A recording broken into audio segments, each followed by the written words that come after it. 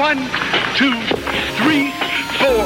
5, 6, 7, 8, 9, 10. He's tough, but I'm Matt Riddle. I fought all around the world in steel cages, knocking people out and breaking bones. It's what I do. So again, do you want me to knock him out or tap him out? August 1 warning. Identity revealed as the MMA legend Tito Ortiz.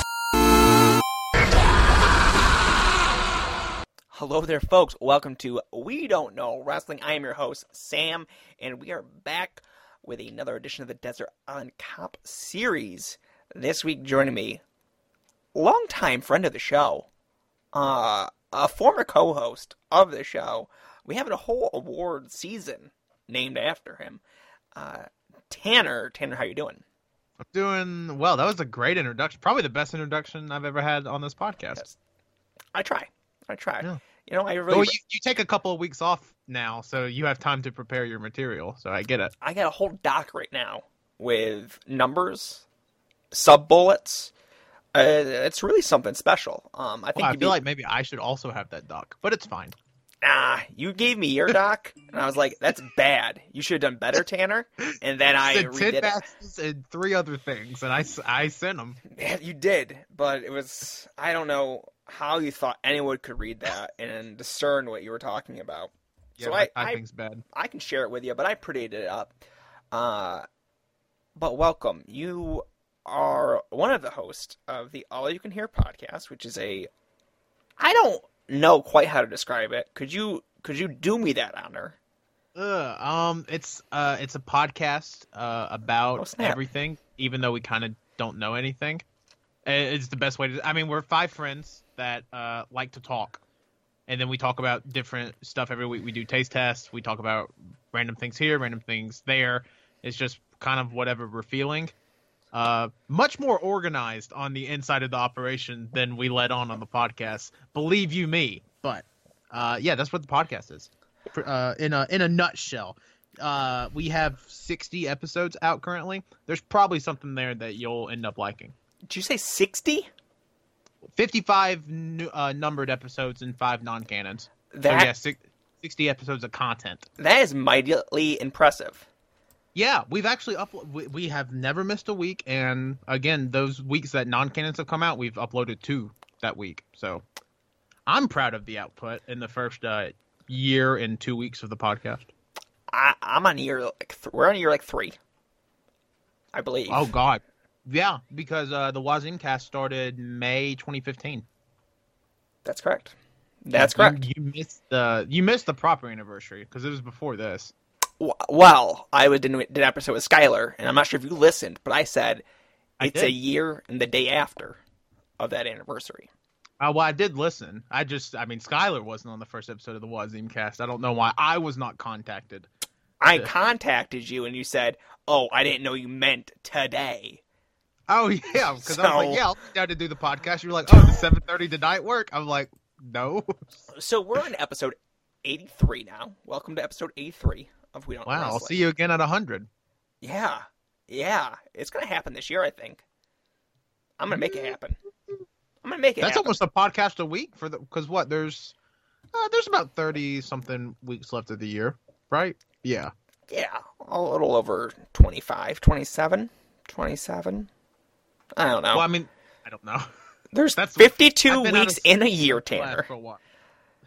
Yeah, 52 weeks in a year, which means July to December has 26. Oh, because this is the 5th month. Got it. Yeah. Got it. Yeah. So that's more accurate. That math makes a lot more sense. Yeah. Welcome to We Don't Know Calendars. It's that very would be hip. Very niche podcast. Super niche. Some would say more niche than this is currently. Which is impressive. So yes, episode 83. I think I'm going to hit 100 this year. I'm hoping to hit 100 just for the Always Buried Tanners 4. Okay. Interested in how that's going to work out this year. I don't know, Tanner. There's a lot going on. Hopefully, wrestling Twitter just implodes by then, and then no one needs to make a choice.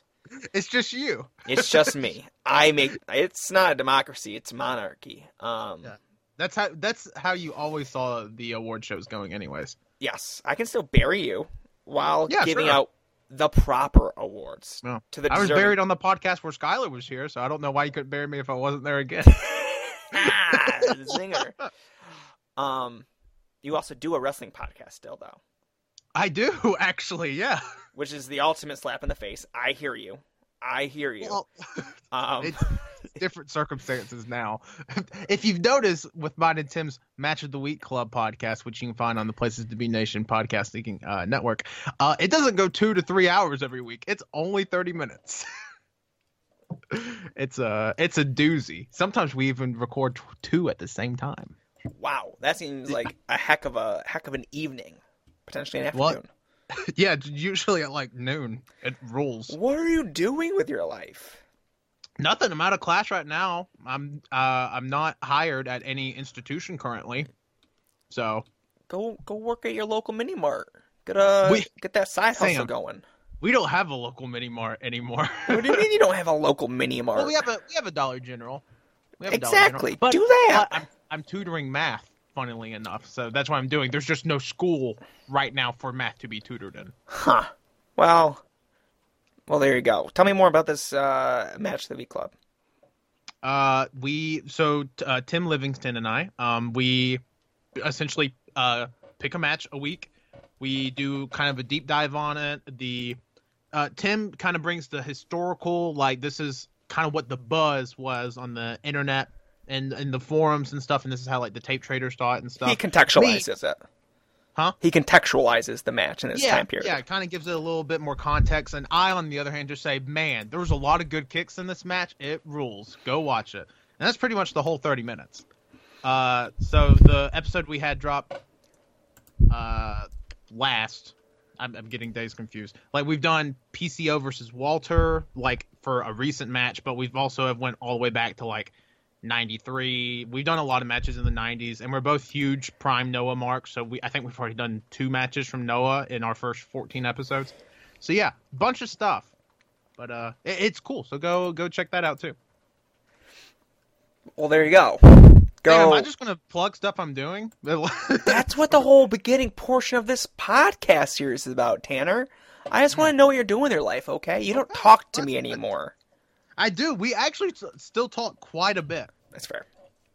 We are in multiple DM groups together and Slack. I don't know, wherever I go, wherever I get invited, boom, Sam Damasio is right there to find me. I'm reverse stalking you. Yeah, kind of, because I just kind of end up in the place you're at. Yeah, you just happen to come there after I've been there for a little bit. I get it. I get it. We're in a DM group with Rusev. Man, I think Rusev left us. I pray for the day he answers. You know what? Screw Freddie Ahai.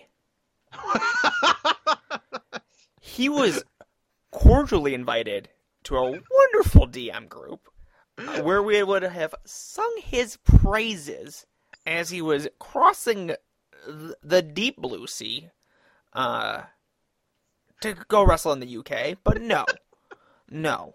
He said, "Oh, I thought it was spam."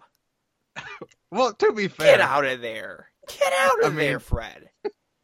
Well, I don't even remember what the group was called at the time, but I could kind of buy it. You know what? We don't know Wrestling 100, 2018, Mr. Iguana above Freddie Ahai. Sorry about it. Okay. AIW Promotion of the Year. Let's not go that far. Might want to edit that one out. Oh, goodness. PCO versus Eddie Kingston looks very good. It does look really good. But also, Nova Pro is running Nick Gage versus PCO, which is the original. That's the good shit. That's the good shit. The boy has done good. Yeah. The boy has done good. Oh, cool. Kotaku just released the best PS2 games.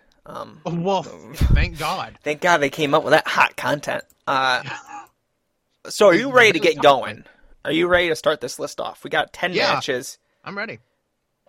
2 vignettes, 1 promo. Yeah. I got a question for you because we didn't talk about this beforehand. Probably should have, didn't. We're here now. Do you want to start with your vignettes and promos, or do you want to have that as a little dessert? I think that would be the dessert. Okay. I mean, I had it at the bottom for a reason. Because at first I was like, I'm not going to send Sam any vignettes or any promos. And then I was like, shit, I just thought of 3 right now. And then boom, boom, boom. You have a selection. I don't know how. We'll get to it. It could have been worse. Could have been better. Believe it or not. Well. Well then, without further ado, let's start off with your number 1. These are not ranked. No, they're in chronological order. Did not catch that. This makes sense. Let's start off with your first match on your Desert Island comp. Oh, look right there. And the camera goes right through, and there was... They stayed right with this classic match. Mr. Ernesto was using a bathroom. Let's just say it as simple as that. Tom Ernesto's been known to be in a lot of bathrooms before, you know. Well, that's the way Tom Ernesto is. My first match, it's probably a weird match. I'm sure if you're listening to this and you actually know my wrestling taste, you're probably going to be fairly blown away by the matches I've selected, just because it seems very different than my normal taste, I think. I don't know, it may not. But my first match on this list is Carlos Colon and Abdullah the Butcher versus Bruiser Brody and Stan Hansen from WWC 1984, Puerto Rico.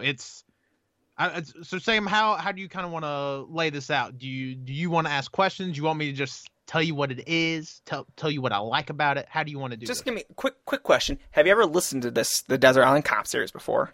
I've listened, yeah. Yeah, well, you know that I introduced the matches. This hurts. You said you wanted me to say it. No. Well, I introduced the first one. You can introduce the last 9. That's fine. Thank you. How else am I supposed to mispronounce names up and down? I used to. Well, those were the easy Ilias. ones. I left you all the old ones. All right, well, you do you, Sam. This is your podcast. Well, you do you. You tell me why you picked this match. I want to know all about it. Okay, so let me give a little context with the match. So in wrestling canon in 1984, Abdullah the Butcher and Carlos Colon hated each other. They were like, "We hate you. I hate you." They had bloody brawls all around Puerto Rico, but also Carlos Colon was feuding with Stan Hansen. The Butcher feud took place a couple of years prior to '84. The Colon, though, at the time was feuding with Hansen in probably I would say the most highly regarded Puerto Rico stuff. Would you agree with that, Sam? The Hansen Colon stuff? That seems fair. It seems like a fair assessment. Based on the forum buzz. Yeah. So they were feuding, and Hansen had brought in Brody to essentially beat the hell out of Colon with, and it essentially came down to Carlos Colon needed a tag partner that could match the power of Stan Hansen and Bruiser Brody, and thus Abdullah the Butcher comes in, and they have this match. It's not really a match; it's more like a concession stand brawl, street fight. If you look this up on the YouTube, mm-hmm. I do enjoy how Carlos Colon is essentially handing Abdullah some fat stacks. Yeah. As Abdullah looks like he is definitely running a drug business of Absolutely. sorts. So that's good. Which it was 84. Who knows what was happening? Absolutely. But so they essentially have like this huge bloody brawl all around the venue, which is a baseball stadium, and like people are getting heads done. There's some swirly action going on. Like there's fights in the bathroom, fights near the concession stand, the hallways. I mean, just everywhere. And it's a very unsanitary match. Just because like it's an outdoor baseball venue in like the early 80s, and it's just a very dirty match. But I love it. So yeah, the venue.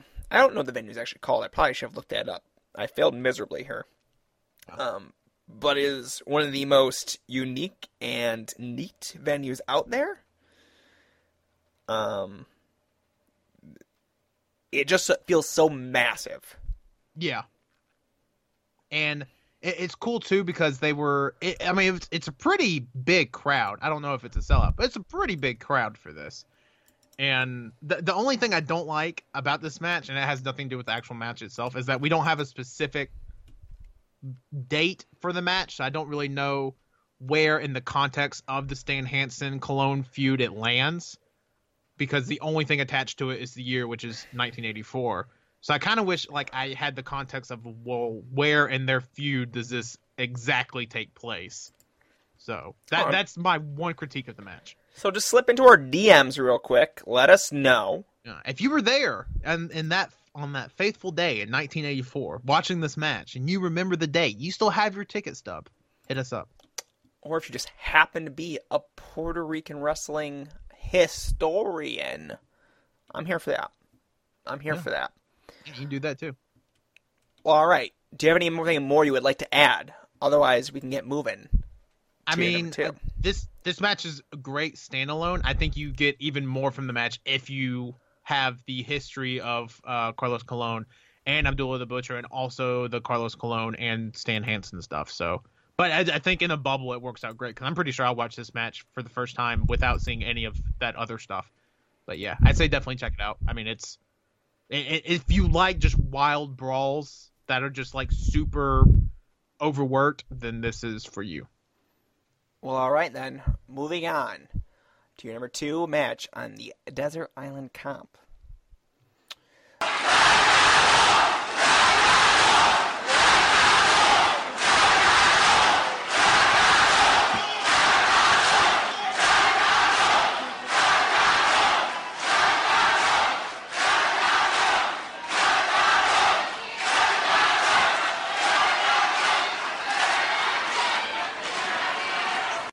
July 24th, 1989, from the Hakata Star Lanes in Fukuoka, Japan, Masakatsu Funaki versus Tatsuya Nakano. Tanner, why is this on your Desert Island Comp?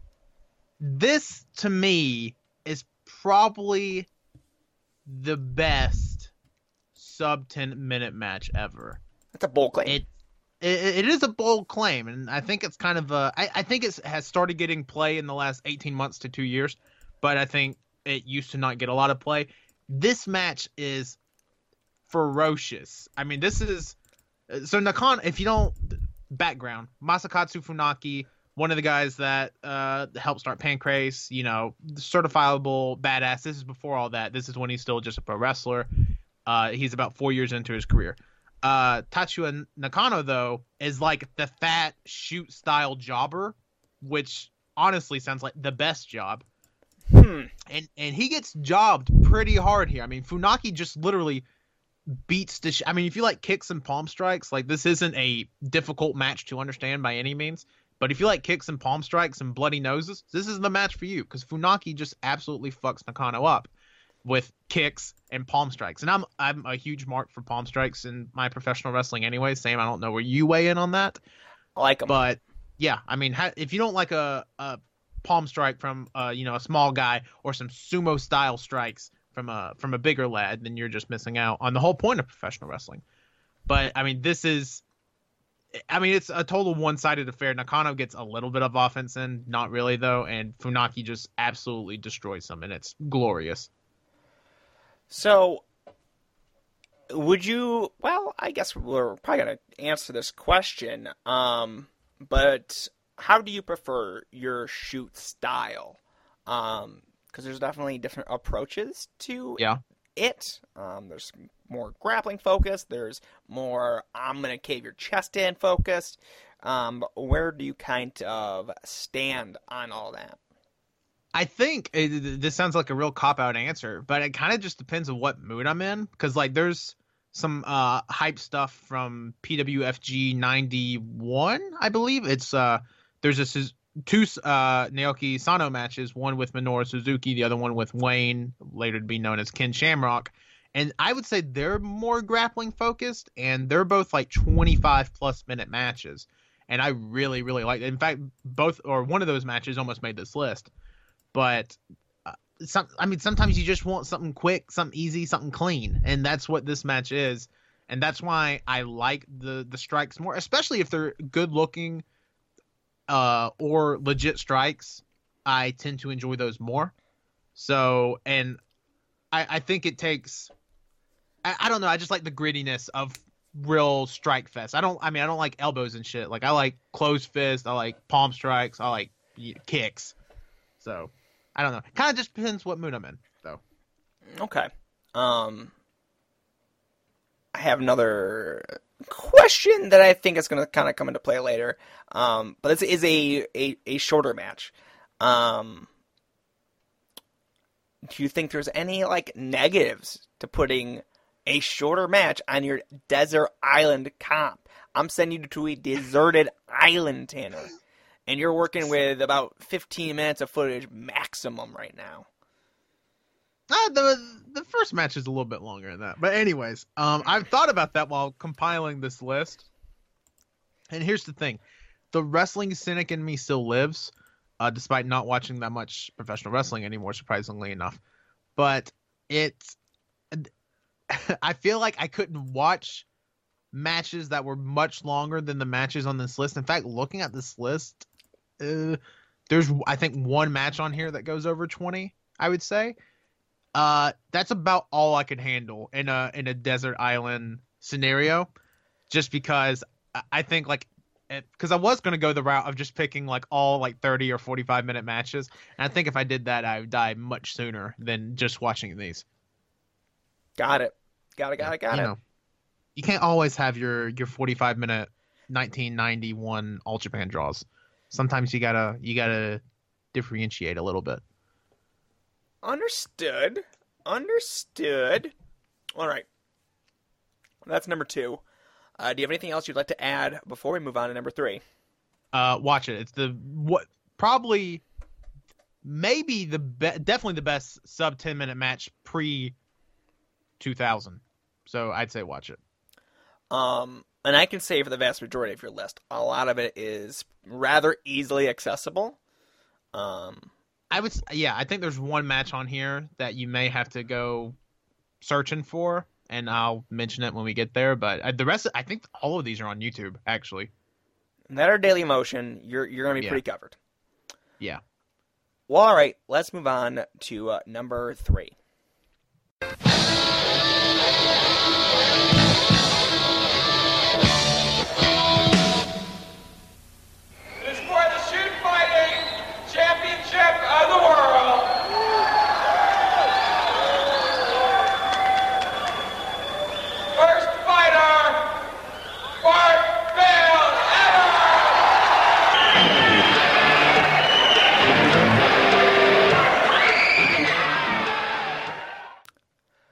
Yoshiaki Fujiwara versus Bart Vale from PWFG, March 20th, 1992, from the PWFG versus Shoot Fighting event taking place at the James L. Knight International Center in Miami, Florida.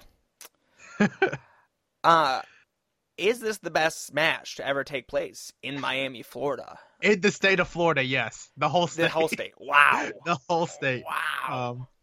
It's so good. I feel like people don't talk about Bart Vale enough. I don't know how much pro wrestling stuff he actually ended up doing. I've seen bits and pieces, but I've never. Tanner, I'm not sure if Bart Vale has the most extensive wrestling career. He doesn't. But God, this is a guy. If he wanted to make the career, this is a guy Inoki would have got behind 212%. This guy would have been IWG champ 3 years. There would have been no down period, no Hiroshi Tanahashi needed. This is your guy. If he decided to go the pro wrestling route. This match, however, not really pro wrestling at all. I mean, if you can tell by the name, it's literally Fujiwara's shoot guys versus actual shoot guys. And it owns. It's pretty much I was trying to see how much wrestling Bart Vale had available. More than you would think. 36 matches worth. Which is definitely more than I would have guessed. But it's, oh my God, and a 30-minute draw with Funaki in 92. Holy shit, I would pay to watch that match.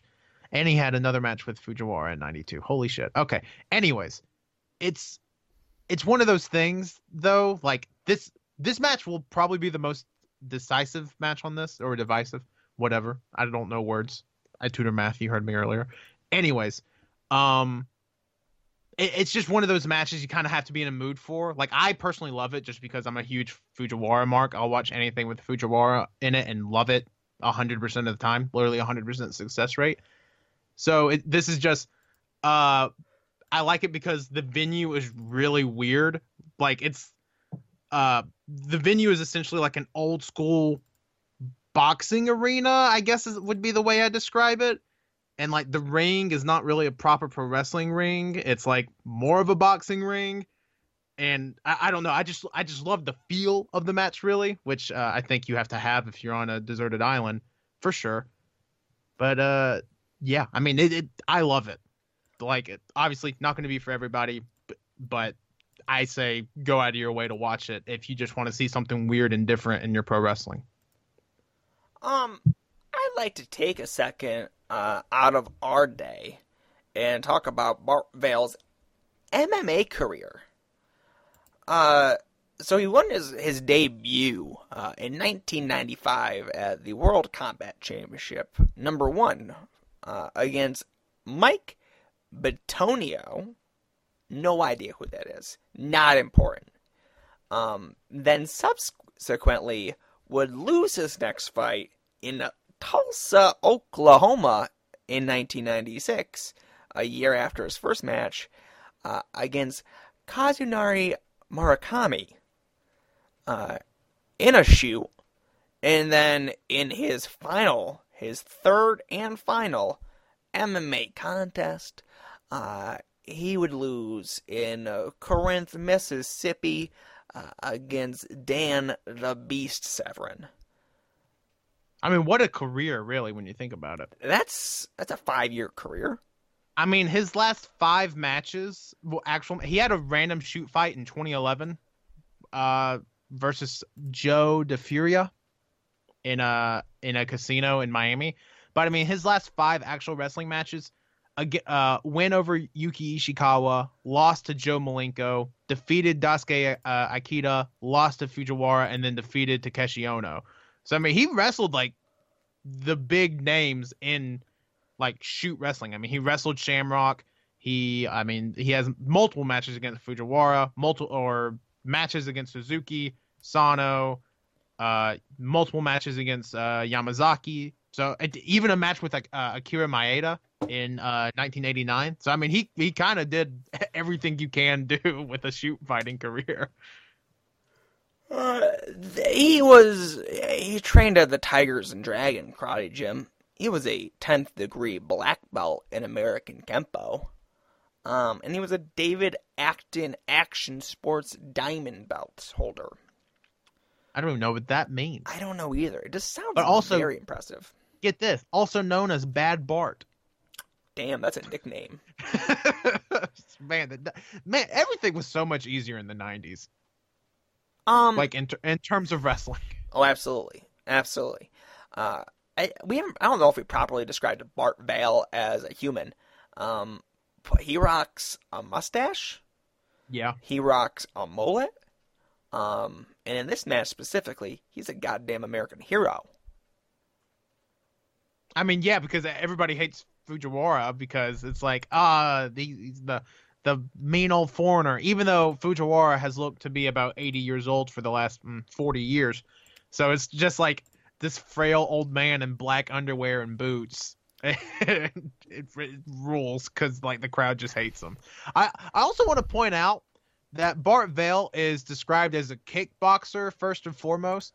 He only had 2 kickboxing matches, fights, whatever you want to call them. Lost both of them in under 3 minutes. But he did it in K1, so let's pump the brakes. I love it. It's like, that's the thing you're going to be known for, and you lose both of them.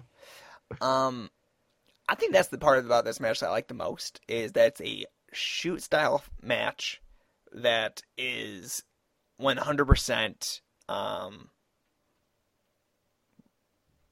red-blooded American versus evil foreigner. Yeah, but it makes no sense because, again, just looking at Fujiwara, you're just like old man in black underwear. Nah, man. Fujiwara not wearing black underwear. He looks tight. His gear is shimmery. and he's rough and tumbling there with Bart. He's Oh no! Once the match actually gets going, it's like, oh, okay. Like from the outside perspective of, I have no idea who this Japanese guy is, but just looking at the match, you're like, well, how does Vail just not absolutely destroy this guy? No, Fujiwara would kick anybody's ass ever. I'm pretty sure Fujiwara could still go in UFC. I think Dana needs to give him a shot. Calling you up, Brock. Fujiwara would absolutely. So Gas him here's the out. thing, though. Legitimately, Fujiwara has much better cardio than 2018 Brock. 2018 Fujiwara has much better cardio than 2018 Brock. Yeah. I mean, no contest. Get him on the horn. Call him up. Bring him in. Get him, I bet you can get Fujiwara for a lot cheaper than you can get Brock. Put him against the punker. That's a good fight. Fujiwara would probably beat Punk. In fact, I don't even know why I said probably. He would beat Punk. Tap that motherfucker out. Yeah. And then Fujiwara would be all in. So, I mean, it really works itself out. Good lord. We get Fujiwara back in New Japan. He takes the belt off Okada after a 2-year reign. I mean, really, perfect circle here. Taps out Billy Corgan. Yeah.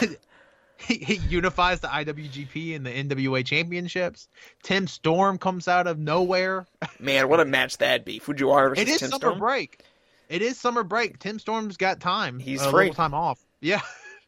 He's Damn. not doing anything. He's just hanging out with his grandkids. Yeah, just hanging out with those grandkids. Well, all right. Oh, man. That's your third match. Let's move on to number 4 on your Desert Island Cup. 赤コーナーより大仁田選手の入場です。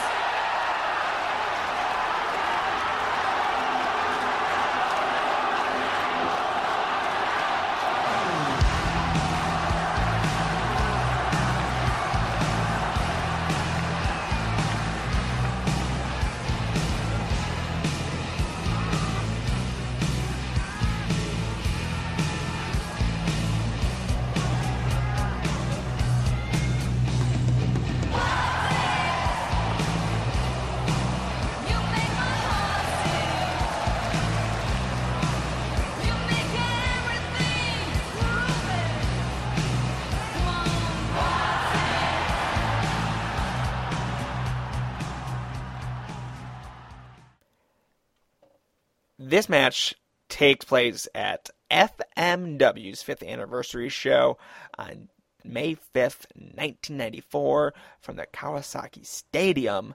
It is Genichiro Tenryu versus Atsushi Onita in an exploding cage death match. Is that the proper title, Tanner? Exploding barbed wire cage death Oh match. shit! I am so sorry. I don't know where my head was at.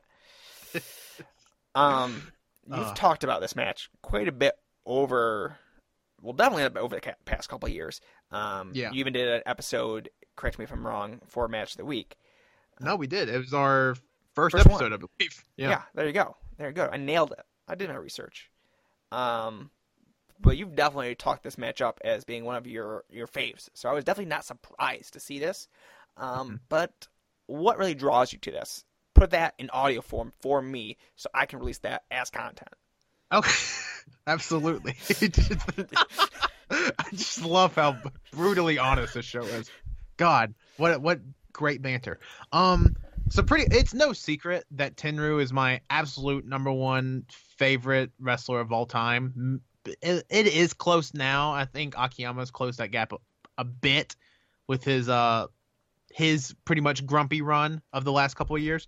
But Tenryu as still right now my favorite wrestler ever. And this is just him doing something different. So we don't have a lot of I don't know if a lot of people know this. We don't have a lot of Tenryu footage from like 94, 95, 96, which a lot of people consider his prime years. So it's cool that we even have this match. Just because, I mean, obviously this was a widely circulated tape, but it's just like, thank God he worked an event where shit was being taped. And it's in my opinion, Kawasaki Stadium, probably my favorite venue in pro wrestling history outside of Budokan. So, and the AWE arena. That's a joke for everybody out there. But anyways, it's great venue, great crowd. Obviously, Onita is God in FMW in Kawasaki Stadium. And Onita was pretty much just like, I fucking hate Tenryu. If I don't beat him, I'm going to retire. And then, classic Onita fashion, loses the match, does not retire. It rules.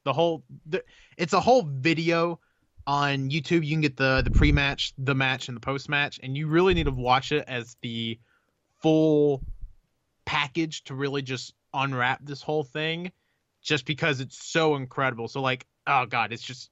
I get chills thinking about it just because of how like well done it is and how different it was from stuff in '94 or from a lot of stuff in wrestling even today. But it's, I mean, definitely cutting edge stuff in '94, and the fact it comes from like a indie essentially is really cool.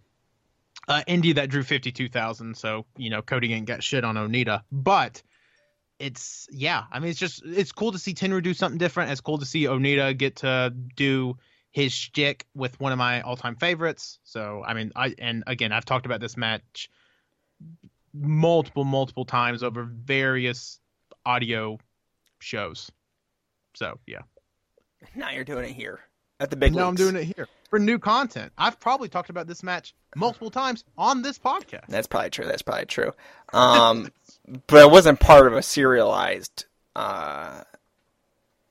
content initiative, so really was it worth a damn? No, I gotta respect it. I gotta respect the hustle of you just recycling content and calling it new and getting more numbers on it. I gotta respect it. That's what they pay me the big bucks. Overall, what's your thoughts on FMW outside of the major Onita matches? I mean, I don't know where a lot of people stand on it, really, just because I was never a forum worker, and 90s FMW is not really the hot topic on wrestling Twitter nowadays, so I don't really know where a lot of people stand on it. I enjoy it. I mean, I enjoy it for what it is. I mean, if you don't like blood in your wrestling, you're not going to like it. Even the smaller matches, you're not going to like it. I love seeing like the rise of like Tanaka, who's also one of my all-time favorites, get his start in FMW. I like Mike Awesome. Again, I like Onita. I like the Funk stuff, Hayabusa. I mean, there's a ton of guys in the promotion I liked. It's just I probably haven't watched as much of it as a lot of people, just because whatever. But from what I've seen of FMW, which I mean, not underselling myself here by no means, I've watched plenty. But it's just, I don't want people to be like, oh, have you not seen blah, blah, blah versus blah, blah, blah from 1993, Cork, and probably not. But anyways, it's good. It's weird trash wrestling but in a very good form that I like, which is, if I'm going to watch trash wrestling, I want it to look like trash wrestling. I don't want it to be high def trash wrestling, because that takes the grittiness off of it. But no, I mean, it's good. I love it. All right. Okay, I'm looking through your list.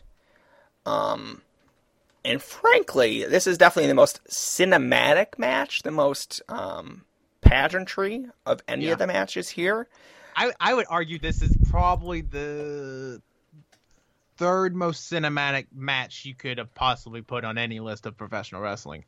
Like, you can have your Okada Tanahashi wrist holding moment, whatever. But if we're talking about pure cinematography in wrestling and cinematic moments in wrestling, Onita Tenryu, I think, is one. Onita Funk, I think, is another one. And Onita Great Sasuke, I think, is probably the greatest thing we'll get to a cinematic masterpiece we'll ever have in professional wrestling. Because, good Lord, just the whole presentation of that match is just good God off the charts. So bless Onita is what you're trying to say. Pretty much, yeah. Like I think Onita is definitely one of the best of all time. Like, not underselling. I mean, obviously, I think Tenryu is the best of all time, but I think Onita is definitely like a top 15, 20 candidate if we were doing a GWE type scenario. Especially the way he was able to, just rob CZW from right out under him. Then, I mean, you got a real worker. It. A real worker of the people. And the fact that he retired and then just started special guest reffing all of the FMW main events and was pile driving people through tables still. Rules. I mean, ultimate carny move. So, I mean, you got to respect Onita's hustle. And he was a carny pretty much as the moment he blew out his knee in All Japan. So, yeah. I mean, just two all-timers here doing all-timer stuff. Okay, well, there you go. That's match number 4. Let's move on to match number 5. 相手を決めるこの準決勝第2試合です。8度目の正直を狙っています橋本真也。そして G1 参加3回目にしてこの準決勝進出。Taking place August 2nd, 1998. It is the G1 Climax semifinal from that year. From Sumo Hall, Tokyo, Japan. It is Shinya Hashimoto versus Satoshi Kojima. Tanner, why is this on your Desert Island comp? So this is probably not the Hashimoto match people would have picked from the 98 G1. I figure a lot of people are probably diehard Hashimoto Tenryu fans here, and you would definitely expect me to be one. But this match is literally the ultimate underdog story, I think, in professional wrestling. Like, this is what I love in professional wrestling. Because, I mean, I think even still in the year of, 2018 and last year, Kojima has proven himself to still be, like, a hell of a fiery babyface. And this is where we see, like, some very, I don't want to call them Kobashi-isms because they're still quite different than Kobashi stuff. But it's like the fire up, like, oh, I'm going to try to, wear you down with lariats and shit thing. But then you just have, like, this mammoth of a man named Shinya Hashimoto in front of you who doesn't give a shit about your offense and is just like, I'm going to get my shit in because I'm winning this whole thing. And it's just such just a great way that I like my squash matches. I wouldn't even call this a squash match per se, but it's definitely a lopsided affair, to put it lightly. And Hashimoto, instead of relying on his bigger stuff, I mean, he just plants Kojima with DDTs, like, most of the match, like, to the point where, like, the ringside doctors are, like, checking on Kojima's neck and his head, because, I mean, it's just, like, DDT, DDT, DDT, DDT, and it's, like, a very simple formula, but it just works so well, and the crowd is unbelievably hot for it. So, I mean, it's probably my favorite New Japan match of the 90s, which is probably a very bold claim. The boldest. I stick with it for sure. And yeah, I mean, it's a hell of a match. If you don't think Kojima did anything prior to, whatever, you need to watch prior to Pride Club.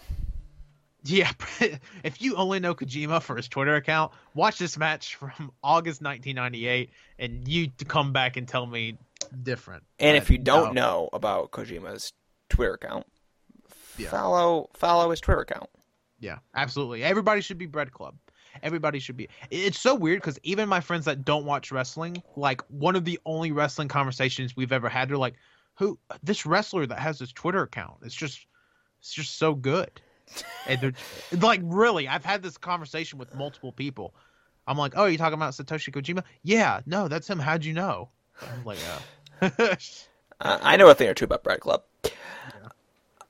So yeah, Hashimoto has this innate tendency to feel like this undeniable force in every match he's in, despite not being the largest man on the planet.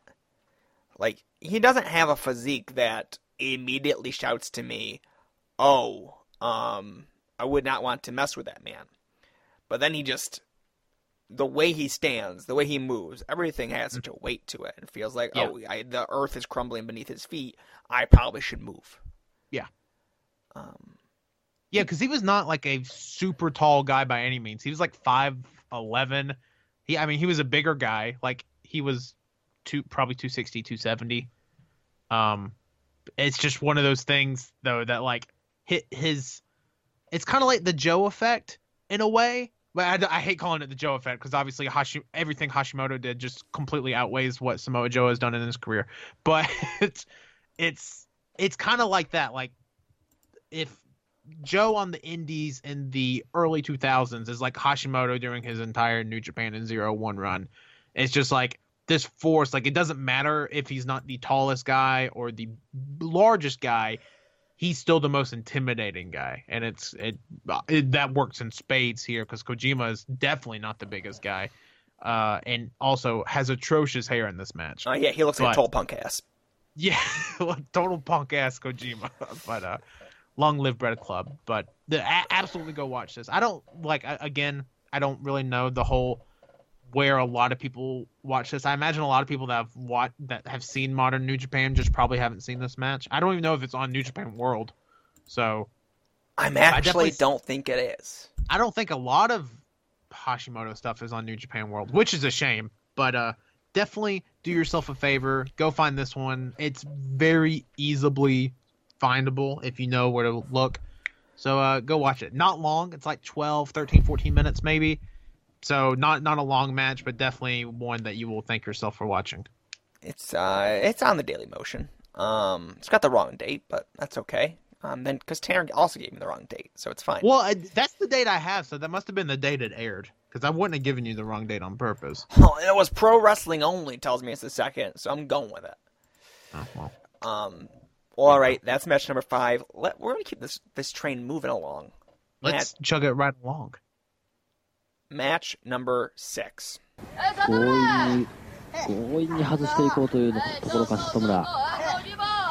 田中里村の試合の表情はいかがでした？実はですね、里村選手体重が8キロぐらい落ちてるのをお気づきになりますでしょうかね。やっぱちょっと細くなったなと思ったんですが、お腹のあたりかなりコスチュームたるんでるところがあるんですけどもね、8キロほど落ちたそうなんですよ。でこれがですね From Yokohama Bunka Gymnasium. I actually don't know how to pronounce this company's name. Is it Gaea or is it Gaia? It's Gaia.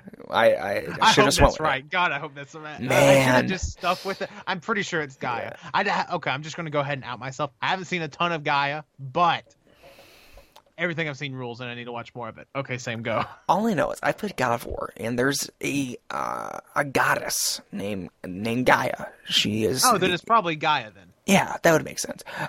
From Yokohama Double Destiny, Battle of the Crush Gals. It is Aja Kong versus Miko Satomura. September 15th, 1999.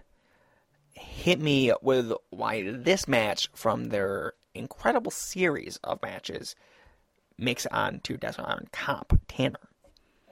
Because, so it's 99. So pretty much the story is Aja Kong, this huge, just unbeatable force. And then you have Satomura, who still kind of wrestles like I don't want to say a jobber, but it's still definitely like young lion-esque, young, whatever. And it's one of those things that Aja Kong just beats the shit out of her. I mean, Aja Kong hits dives. Aja Kong just throws her. I mean, it's prime Aja Kong, and then it's like the first little glimpse of like really, really great Satomura, I think. And it's just, I don't, it's weird to describe this match because I feel like for a lot of people that watch professional wrestling, Joji is especially a rough patch for a lot of people just because a lot of people haven't seen it all. They don't know where to start. And I'm definitely not the person to be like, well, this is the Joji you need to watch. But this is one of the Joji matches if you're trying to get into it to watch, just because it kind of gives you two of the more at least one of the more recognizable names in Joji, with Satomura having, have done multiple UK dates and US dates at this point. But then you also get to see like the just phenomenal nature of Aja Kong and why Aja Kong is one of the best professional wrestlers to ever walk God's green earth. And it's really cool just to watch this match and then go on and watch their whole series and just see how it escalates, because there is stuff in this match that they even used in their latest match, 2015, 2016, one of those 2 years. But it's just it's really cool to see. And it's just, and it's a great match standalone, and that's why I chose it, because it doesn't go into the excess that I think some of the ladder matches do. It's just pure, clean, simple, and that's what I like in my professional wrestling. I'm going to admit to you right now, I haven't seen this match. Sam, I'm going to admit to you right now, not surprised. I did a Google search for this one. I had some difficulty. Let me try this one more time and see if I was just being lazy. I mean, I'm sure if you go looking around on some ditches, you'll be able to find this one outside your house. Oh, I think it's on Dailymotion, I think. Maybe. It's probably on Dailymotion. I think so. Most all wrestling is on Dailymotion. Just people use the most idiotic search terms for them. So it's just like, this match on Dailymotion could definitely just be like Kong versus Satomura, set 1599. And there's just no tags. Satomura looks a whole lot different in 1989. Yeah. Well, I think a lot of people also, which is weird, but I think a lot of people assume Satomura is older than she actually is. Satomura is only 38 years old. Okay, so in 99, she would have been 19. I mean, 38, that does not surprise me. But her and Kong have been at this sport for a long time. I mean, Satomura has been wrestling since before I was born. So, and I'm 22. Good Lord. So, good Lord. Yeah. But yeah. Next year's her... Well, no, never mind. That's wrong math, and that also aged me. Okay, never mind. And those two women just set kind of a new standard for Joshi wrestling. Not just because they produce great matches. 20 years after this one. But the elder statesman role in Joshi is not a role that's been played very often based on the Joshi history. And that's just really cool to see how they continue to be standard bearers for quality as well as trend setting.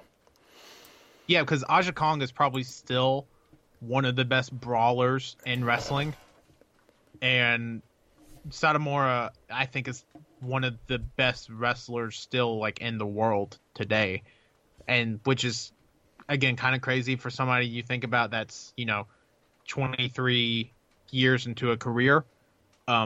It's cool to see that they have. I mean, Satomura especially hasn't slowed down at all. I mean, Aja Kong's obviously a little bit older than Satomura, but Satomura just hasn't slowed down at all. I mean, in fact, I think she's wrestling more now than ever because she's doing, multiple UK dates. I think she's done 6 this year or something. She wrestled over WrestleMania weekend, was vastly underutilized because every U.S. promoter that was in New Orleans is an idiot for not using her. But yeah, I think she's just getting better and better, to be honest. Well, there you go. That is this match, Kong vs. Satomura from 1999. Do you have anything else you'd like to add? Watch it. Everybody, I think they can go out saying for every match. Yeah, go watch it. Yeah, go watch it. But obviously, I think a lot of people needs to really do some research and try to watch some more Joshi stuff, just because it's such an under talked about point. I mean, especially in Twitter, on Twitter, which is the forum nowadays. If people want to admit it or not, it's a huge wrestling forum, or at least our bubble is. But it's definitely under talked about, and I think if people saw matches like this were happening in Joshi in '99, they'd be like, "Oh, okay, this is some shit I can get into." And then you watch some of the the bloody brawls and stuff that were in Joshi during this time. I think a lot of people's eyes would be turned, and I think this would be heralded as a great period for Joshi wrestling, more widespread than it already is, and I think that's kind of what needs to happen at this point. Because there's a good chunk of stuff available if you're just willing to go out and search for it. Well, I mean, right now, international women's wrestling continues to grow and grow. Yeah. Really, women's wrestling on a whole, whether it be in WWE, NXT, whether it be on the indies, with the Making Towns Classic, Shimmer vaguely tweeting that they may change the model and actually release shows in a timely fashion. Well, why would you do that? Stardom is Stardom. I don't know. I don't know. Eve, though, over in the UK, they're continue to grow, continue to bring in folks like Satomura to really give it some legitimacy. And Kong, yeah. Yeah. And now it's just continuing to become a stronger and stronger scene. And yeah, I think we're really moving in a unique direction. I'm not going to talk about it too much because I'm not super knowledgeable. There are other folks that are very knowledgeable. I will point to Alex at Noah's_Savior. Yes. Go follow her. She is an incredible, knowledgeable person. She has a podcast, which I forget the name of, which makes me a horrible person. I'm gonna look it up. Will also link it. I'll link it. See, I just don't want to pronounce it just because I never know how to pronounce it. Joshi. Yes. Spelled 3 different ways. Spells it 3 different ways. Yes. Yes, go check. First, go check out our Twitter. That'll direct you in the right directions. Yes. Put you on the right path. And then go from there. So yeah, there you go. Check her Twitter out. Far more knowledgeable than myself or Tanner will ever be. Absolutely. And frankly, just has a better perspective than we'll ever have. So there you go. That's match number 6. Let's move on to your number 7 match on your Desert Island Comp. Desert Island Comp. From Aberdeen, Washington, weighing in at 185 pounds, the American Dragon.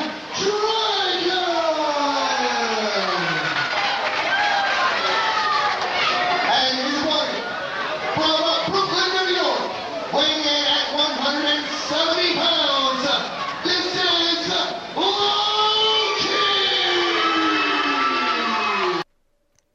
From Jersey All-Pro Wrestling, Bayonne, New Jersey, Charity Hall, from the event Smarts Only, taking place on June 7th, 2002.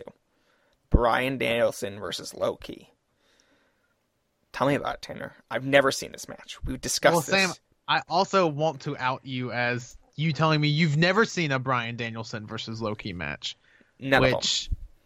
Which kind of surprises me just because how in you are to, especially indie wrestling. I'm just surprised even curiosity's never gotten you at this point. But also considering your bizarre taste in wrestling, I kind of get it. But let me tell you a little something about this match. If you were to watch one Bryan Danielson versus Low Ki match, this would be the match you would watch, because this is, without a shadow of a doubt, the best shoot style match that's been in the United States since the year 2000. Probably ever. I have no idea what the shoot style scene was in the U.S. pre-2000, but this is the best shoot style match in the U.S. post-2000. That's a claim. It is a claim. Probably true. Probably. I mean, you also just have to look at what shoot style has been in the U.S. Not a lot of it.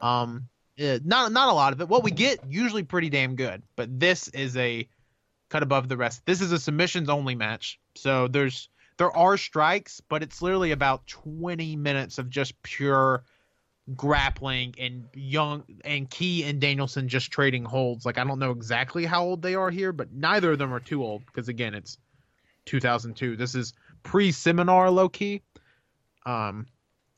I was trying to find out how old they were. So yeah, Low Ki would have been 22 when this match happened. And Danielson, I imagine, would have also been 20, 21, 22. Yeah, Danielson would have been 21 when this match happened. So it's just like two young guys like really laying in their strikes when they do hit them, and then like all their submissions just look nasty. Like there are some nasty looking holds in this match. Yeah, that doesn't surprise me. I mean, it's sad too because this is in like a very small arena, even by like Jersey All Pro standards. There's maybe 100 people in the crowd. It's a sold out crowd, but there's maybe 100 of them, and they really don't know how to react to the match. They like when there's strikes though. They're hot, but like they just don't know how to react to the submission hold trading, which I guess I sort of get. But God, this match is incredible. I wish Danielson was able to do more like weird shit like this, especially in like Jersey All Pro and that one weird Epic War, I think it was called, or maybe it was just called Epic. I wish he was able to do more weird stuff in those two promotions, because I enjoy a lot of that stuff more than his like Ring of Honor stuff from the early days. I mean, obviously the triple threat's still great and the low key match is still great, but God, dude, like this, like Danielson was just tearing it up like this early, and not taking credit away from Loki, because Loki was also incredible in this match, but good God, it's crazy to see how good these two were just so early and so young. Like I couldn't imagine the scene, what it'd be now if we had a Loki or a Danielson-esque grappler that was this young and was getting to tear it up this early. I think that would, I mean, indie wrestling, don't get me wrong, definitely needs something like that, but it's such a good match. Like, just go out of your way to see it. It's on YouTube, I think. It may be unlisted, but you can find it if you Google the right things.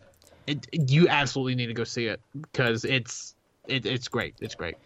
I'm doing the search right now. I think yes, if you go on and just search Bryan Danielson versus Low Ki, JPW 6/7/02 Daily Motion. Boom. Oh, wow. Right there. Detective Sam on it again. Again, a lot of this list you can just dig up online. It's fairly easy. Yeah. I think the difference between right now and then the early 2000s scene, right now we do have some good grapplers out there. We do. The difference is we don't have near prodigy type wrestlers. No. Danielson and Ki, they weren't just good grapplers, they were insane athletes. Yeah. To such a degree, it's absurd. When you look at a King Justice, when you look at Dominic Garrini, they're incredible grapplers, and they'll hit the mat super hard, and they've had some real bangers themselves with each other. But if you look at them, you're not going to think to yourself, peak athlete. That's just not who they are as wrestlers. I mean, also, like, you have Danielson hitting, like, these insane dives, and Loki was doing, like, Phoenix splashes to the outside in, like, 2001. And you just don't get wrestlers that could pull that and, like, this incredible grappling off believably. Like, I would kind of be thrown, don't get me wrong, it would fucking rule. But I'd kind of be thrown off if Garrini got on the top rope and hit a Phoenix splash to the outside. Just because I'd be like, whoa, that looks unnatural. What are you doing? And, I mean, Low-key and Danielson were just really, like, one-of-a-kind athletes that don't come along a lot, especially in independent wrestling. Like, it's... The fact that these two came up together is just so great. People need to appreciate that more, because, God, they could have totally missed each other. Oh, we got lucky. Like, Yeah. Especially Daniel. I don't know. I mean, I'm sure this is a lot of people know, but when Danielson failed his first WWF tryout in like 2000, he said in the interview afterwards, he was like, I'm probably just going to go back to college and become an English teacher. So, I mean, like, we were one wrong move away from missing, like, the greatest wrestler to ever walk on American soil, not named Terry Funk stuff. So it's just, yeah, I mean, it's incredibly lucky. This is probably the longest match, maybe the longest match on your list. It's up there. Yeah, I don't know the actual runtime of Onita Tenryu just because I always watch the pre-match and post-match with it. But from bell to bell, Danielson Key's probably the longest on here. Yeah. Yeah, from a match perspective, probably has the most meat on its bones. Yes. There's definitely a trend on your list as far as this is not a super long match. This is less than 20 minutes. It's also like the third. It's another shoot style-esque matchup. Yeah. Third one of those intimate venue. I'm gonna call them all-time greats. You can call them. Oh yeah, absolutely. No, 2 all-time greats. That's fair. Very cool. I'll never go watch this match. Don't got time for it. You're doing important stuff. You're getting married. You ain't got time to watch 2002 Jersey All Pro. Yeah, I gotta watch. Just facts. I gotta watch. You got 2010 CZW to catch up on. Why would you watch this? Exactly. I got 2018 Graps to watch. I gotta go to the award-winning High Spots Wrestling Network. And the comeback of the Powerbomb.tv.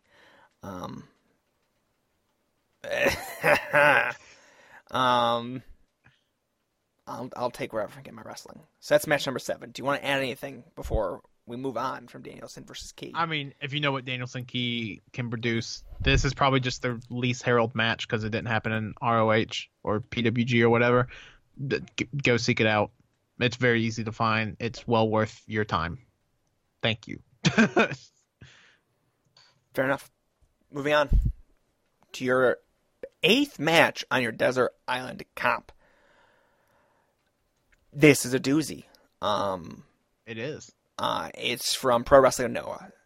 Great Voyage 2004. Takes place on January 10th, 2004. From Budokan. It is Jun Akiyama, Takeshi Morishima, and Tsuyoshi Kikuchi versus Kenta Kobashi, Makoto Hashi, and Takeshi Rikio. Yes. I'm going to say I don't understand. Well, guide me, Tanner. Let me guide you through it, Sam. So, if you just looked at match listings for Noah, especially in 0304, there's a lot of really hype 6-mans on paper. The one I wanted to pull attention to was, before getting into this match, I think it provides context.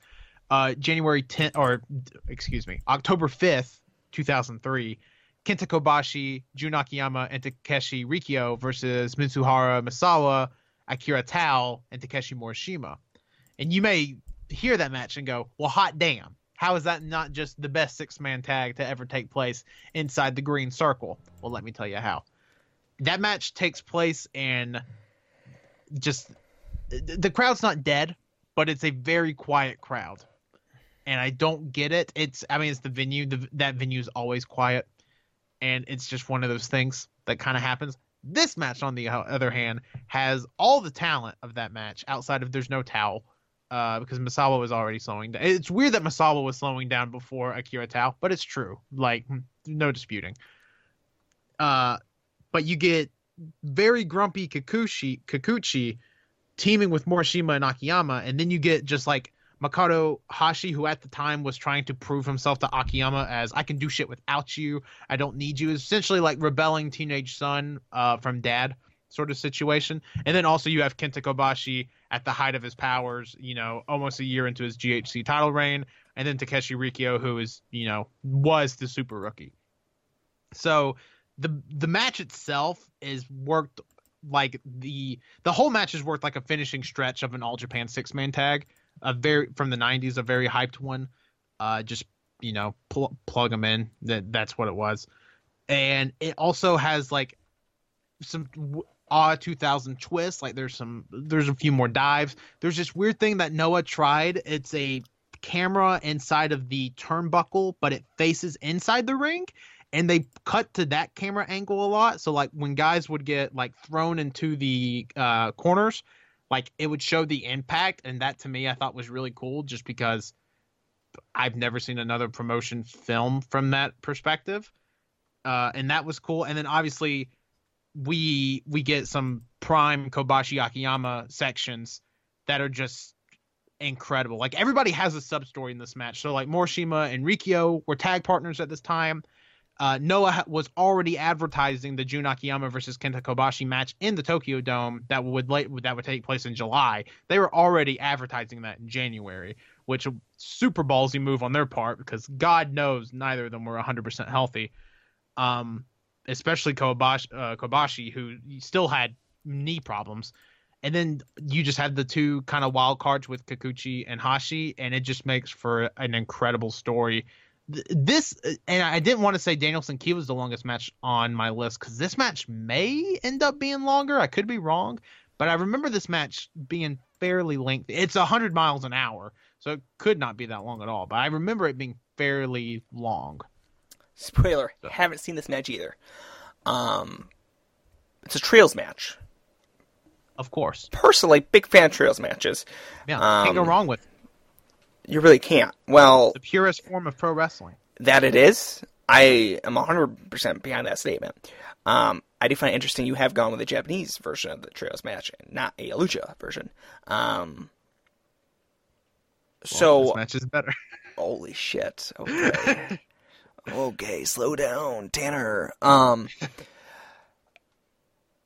I get that. It's Pro Wrestling Noah. That's your baby. That's your promotion. Yeah, that's. I mean, I don't like to go, well, if you want to know something about Pro Wrestling Noah from its inception to 2006, I'm your guy, because I've seen 99% of the stuff that's on tape.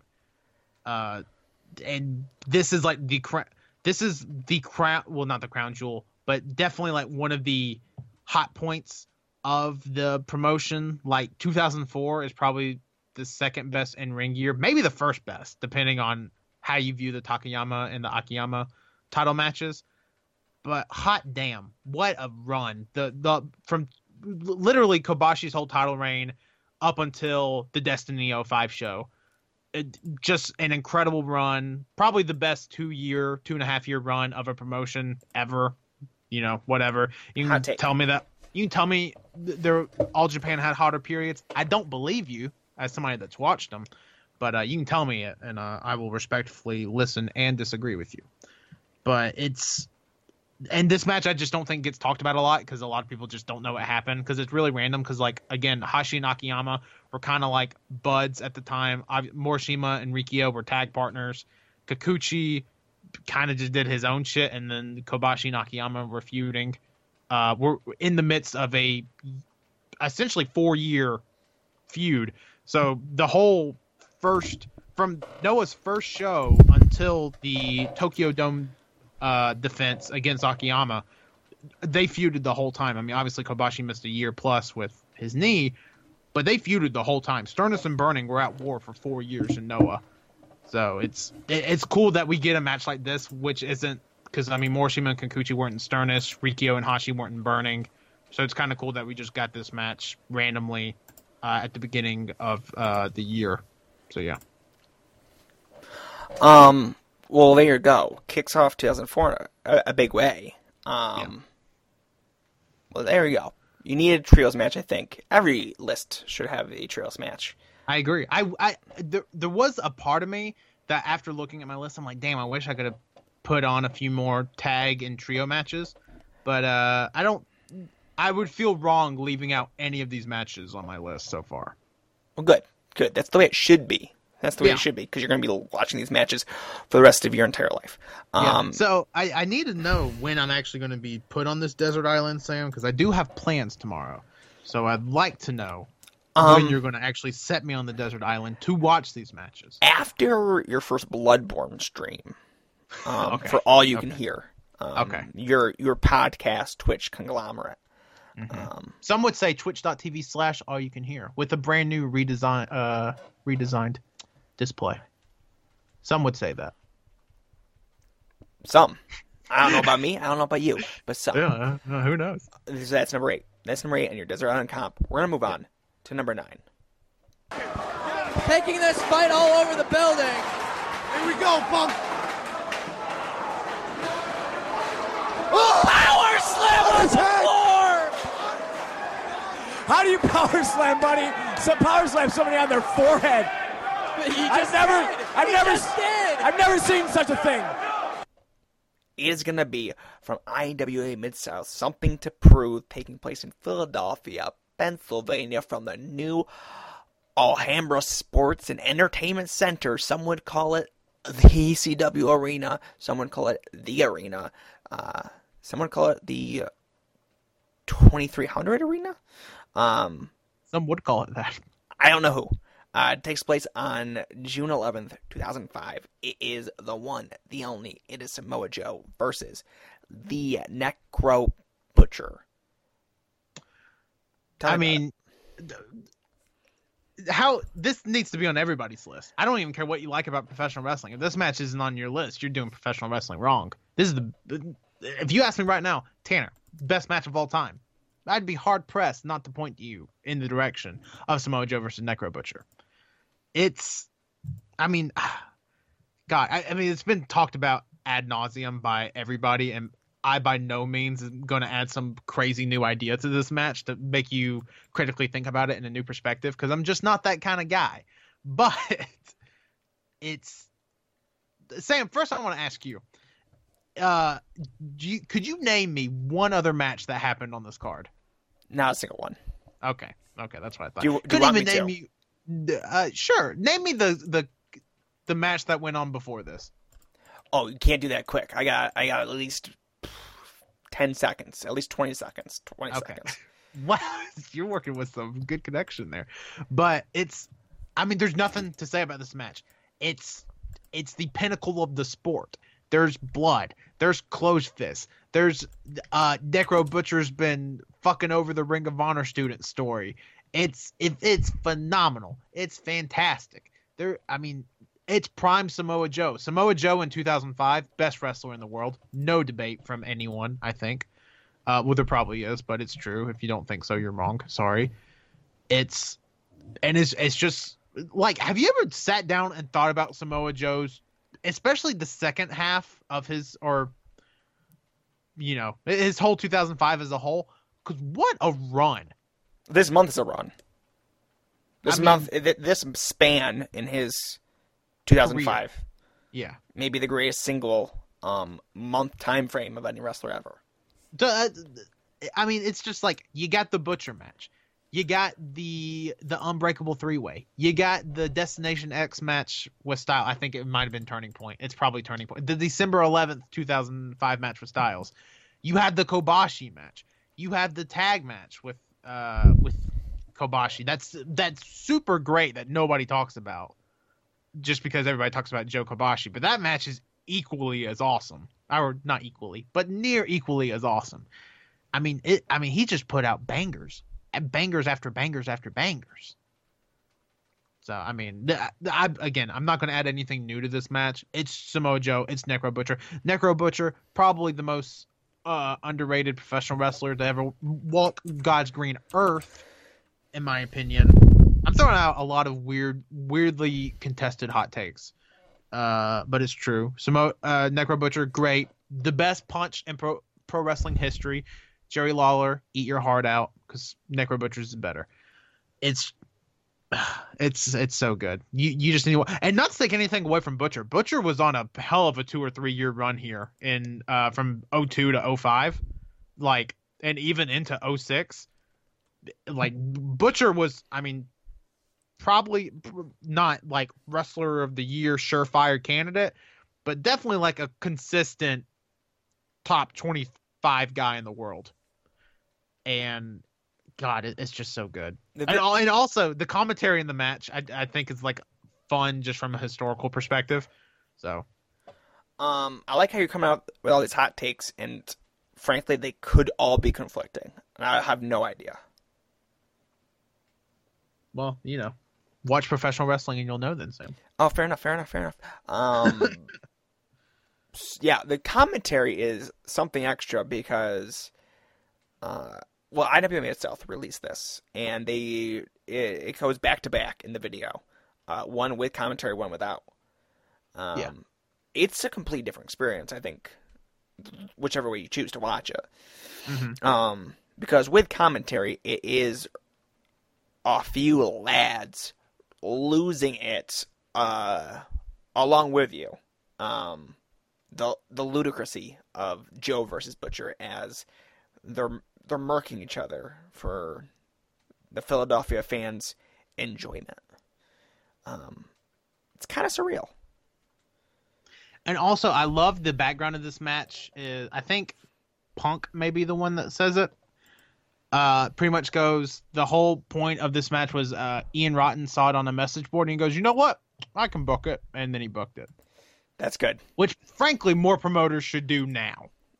Oh, absolutely. Absolutely. More promoters should just vanity search wrestler's name on Twitter, see the dream matches, book them. Nobody cares about your stories in 2018. Nobody gives a shit. Okay. We just want good in-ring stuff.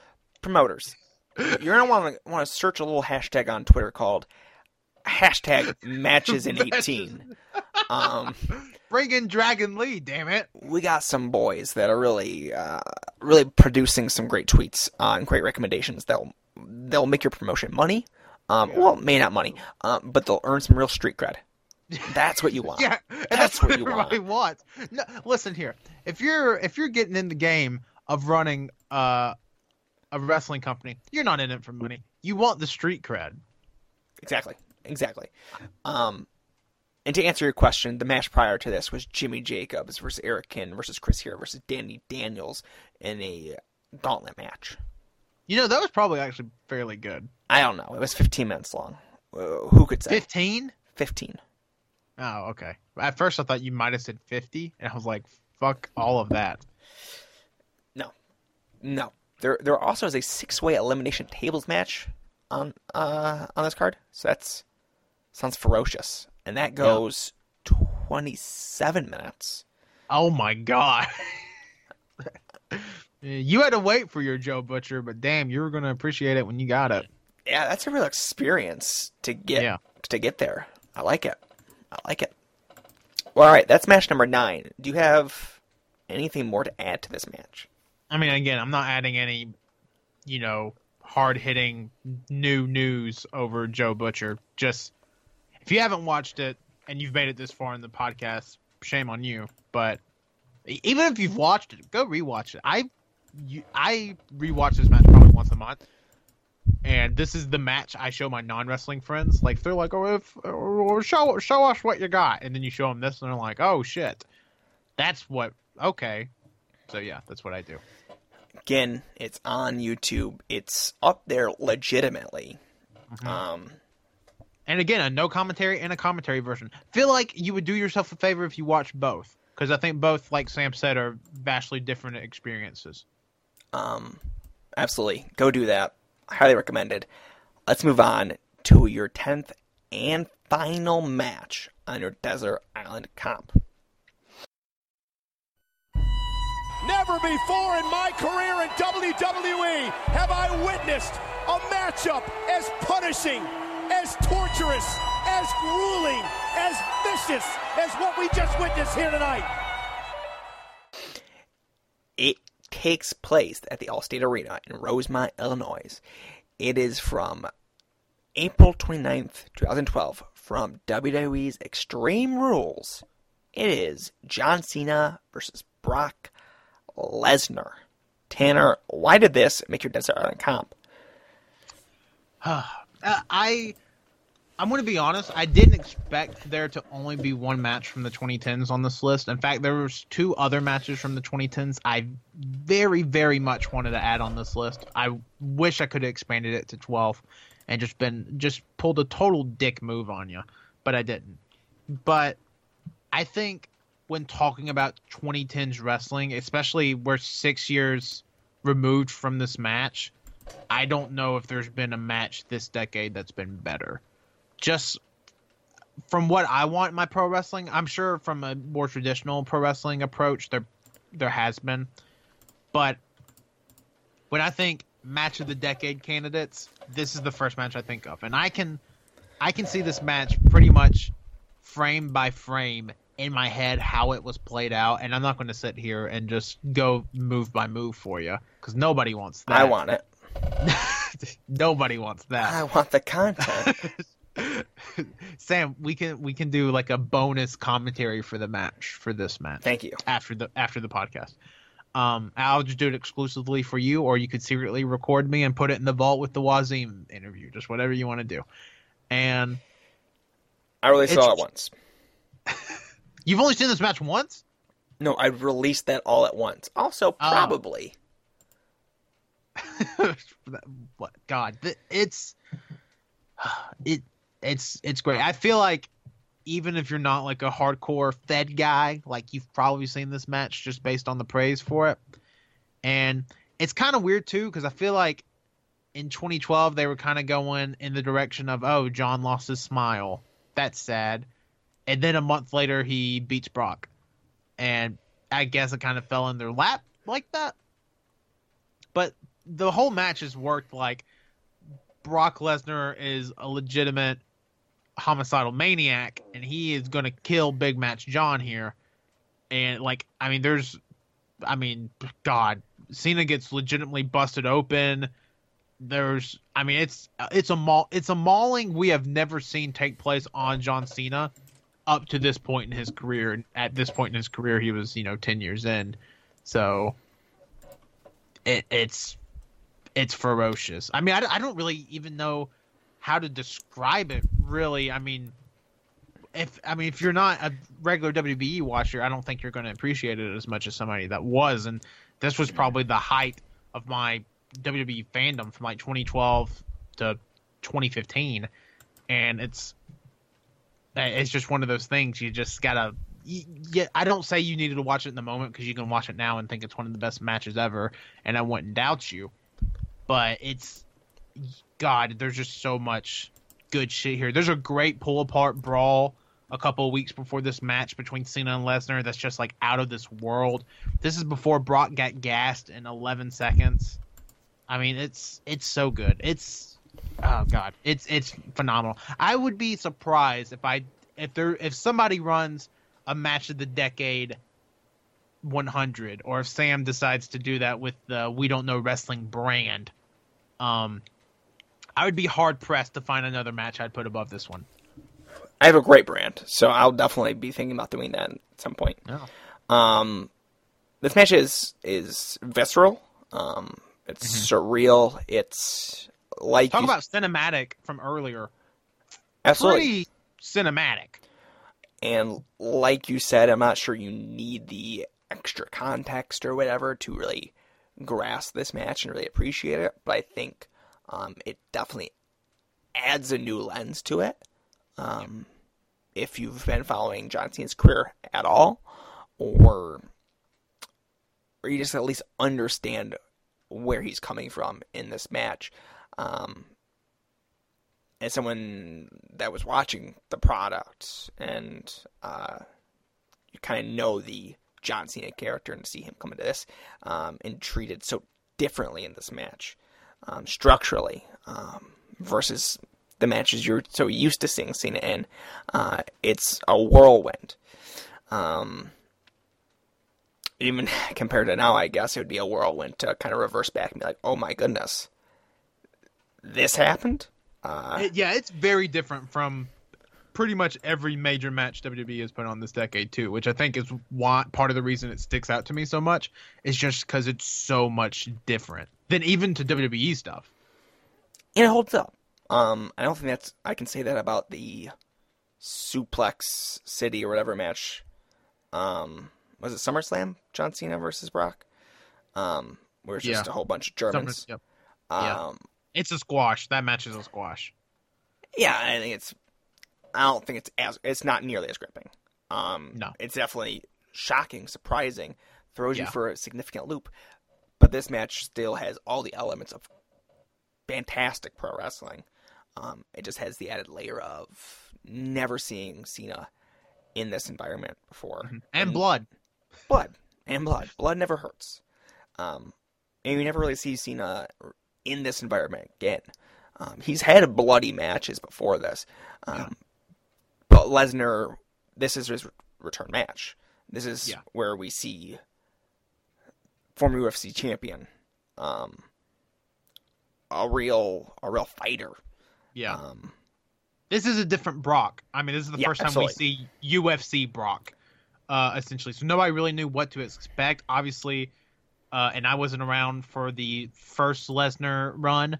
I know that first Lesnar run is heralded as all-time great now, but I don't have the context of how it was heralded in 2002, 03, 04. But this is like everybody knew who Brock Lesnar was at this point. Even me, who had been watching for 5 years at this point, I knew who Brock Lesnar was, even though I had never seen him wrestle live, like on television. So it's one of those like I don't want to say generational gap thing, because that's definitely not the right word for it. But one of those, like, only pro wrestling could deliver a moment like this, and it delivers in spades. Absolutely. Yeah. Fair enough. There we go. One of the best matches of the decade. Absolutely. Do you have anything more you'd like to add?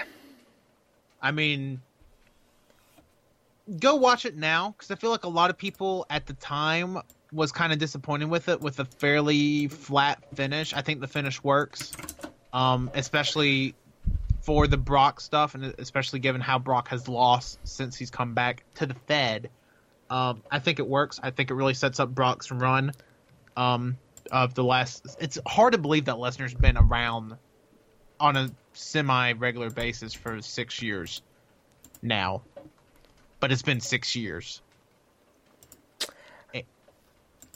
Go watch it with maybe that added perspective, and just realize that Brock was never doing anything close to this good again. Maybe the triple threat match. The triple threat match was a match that also almost made it on here, from Royal Rumble 2015.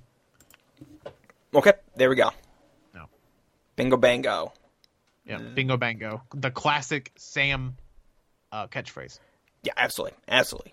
That was your final match. I'm not going to go through every single match that we've gone through on this recording. Do you want to do that? Otherwise, I just don't have it in me. But I can. Sam, listen here, Sam. You're the captain of this ship. You tell me what you want me to do. I'll do it. Go through that. Go through your list. So you got Carlos Colon and Abdullah the Butcher versus Bruiser Brody and Stan Hansen from sometimes in 1984. Judging that it's an outside show, it's probably fairly hot. So I'm going to guess summertime 84. Number 2, Masukatsu Funaki versus Tatsuya Nakano from July 24th, 1989. We have Yoshiaki Fujiwara versus Bart Vale from March 20th, 1992. We have Atsushi Onita versus Junichiro Tenryu from May 5th, 1994. Shinya Hashimoto versus Satoshi Kojima from August. I have August 10th, 1998. Very well could be August 2nd, 1998, and I just put the air date instead of the tape date. So very possible. It's August, early August, 1998. Aja Kong versus Mika Satomura from September 15th, 1999. Bryan Danielson versus Low Ki from June 7th, 2002. Jun Akiyama, Takeshi Morishima, and Tsuyoshi Kikuchi versus Kenta Kobashi, Takeshi Rikyo, and Makoto Hashi from January 10th, 2004. Samoa Joe versus Necro Butcher from June 11th, 2005. And John Cena versus Brock Lesnar from April 29th, 2012. Thank you, Tanner. No problem. I would have tripped up all over that. Yeah, I'd like to think I've gotten a little better at podcasting in the last 3 years. Well, I'm just never going to be great at names. Maybe a little bit. Yeah, well, here's the hard thing about my dog is I just have last names. So, like, I had to instantly recall everybody's first name on this list. Well, that's good because I do have all the first names. I just would have failed miserably. So I'm glad you did all that. And I wouldn't know to correct you. And that's the best part. Yeah, and who knows? I could have pronounced half those names wrong. Just who's going to tell us? Not me. Not me. All right, that's your matches. Now we have 2 vignettes, 1 promo, the dessert course. Let's kind of go through it. You didn't label these, so I'm going to have to kind of come up with a title for him. Yeah, you're gonna. I forgot to label. So let's go to. I also believe I put these in chronological order. Could be wrong, but I think these are also in chronological order. That's such a bold move. So let's a real ballsy move on my part. You've got a lot of bold moves going on this list. I like it a lot. First one, number uno. You want me to explain why I attacked El Generico? You ever asked an alcoholic why he was sick? What was wrong with him? Or why he went to rehab? They probably said to heal, to get better. The ROH Final Battle 2010 hype video for El Generico versus Kevin Steen. I dig this. It's one of my lasting memories kind of ROH during this period. Yeah. Do you want to kind of talk about it a little bit? 2010 was the year 2010, 2011 were really the first years I started to dive into other wrestling outside of the WWE. And I remember, I'm about to name drop some fairly obscure wrestling YouTubers. I remember, Sam, I don't know if you're familiar with the Big Rat 3110. But I watched his videos a lot. He's on Twitter. But he may be on Twitter. He's friends with Ben Turpin. Okay, well, friends with Ben Turpin. But anyways, and I remember he always talked about Ring of Honor stuff. So he was the guy that kind of made me explore Ring of Honor, and I found this video one day on the Ring of Honor Wrestling YouTube, and I was just immediately enthralled with it. Like, I don't know if it's the song choice. I don't know if it was just so much different than the WWE stuff I was watching at the time, but it was just different than what I had normally watched, and I loved it. Like, I immediately fell in love with it. I mean, you probably know, I'm still a huge Generico fan, Sami Zayn fan. I'm still a huge Kevin Steen, Kevin Owens guy. It's just one of those things that really shaped me as a wrestling coming into the new decade, just because it allowed me to explore what would become two of my favorite wrestlers ever. I still think Generico is one of the best baby faces to ever work, ever. And the fact that WWE is currently having him be a heel is just an atrociously stupid Road Dogg-esque move that I can not get behind at all. And, stuff like that. But this is, like, I can see the whole video in my head. I don't even have to press play on it. The song, I think, is perfect for it. If you've never seen it, go watch it. It's phenomenal. It's absolutely phenomenal. Yes. And right before this, people are going to hear a clip from it, so hopefully that will jog some memories. I'll try to supply a link so you can go watch it yourself, since it is on the YouTube. All right, let's move on to your number 2 vignette. Was this a promo? Yes, vignette. The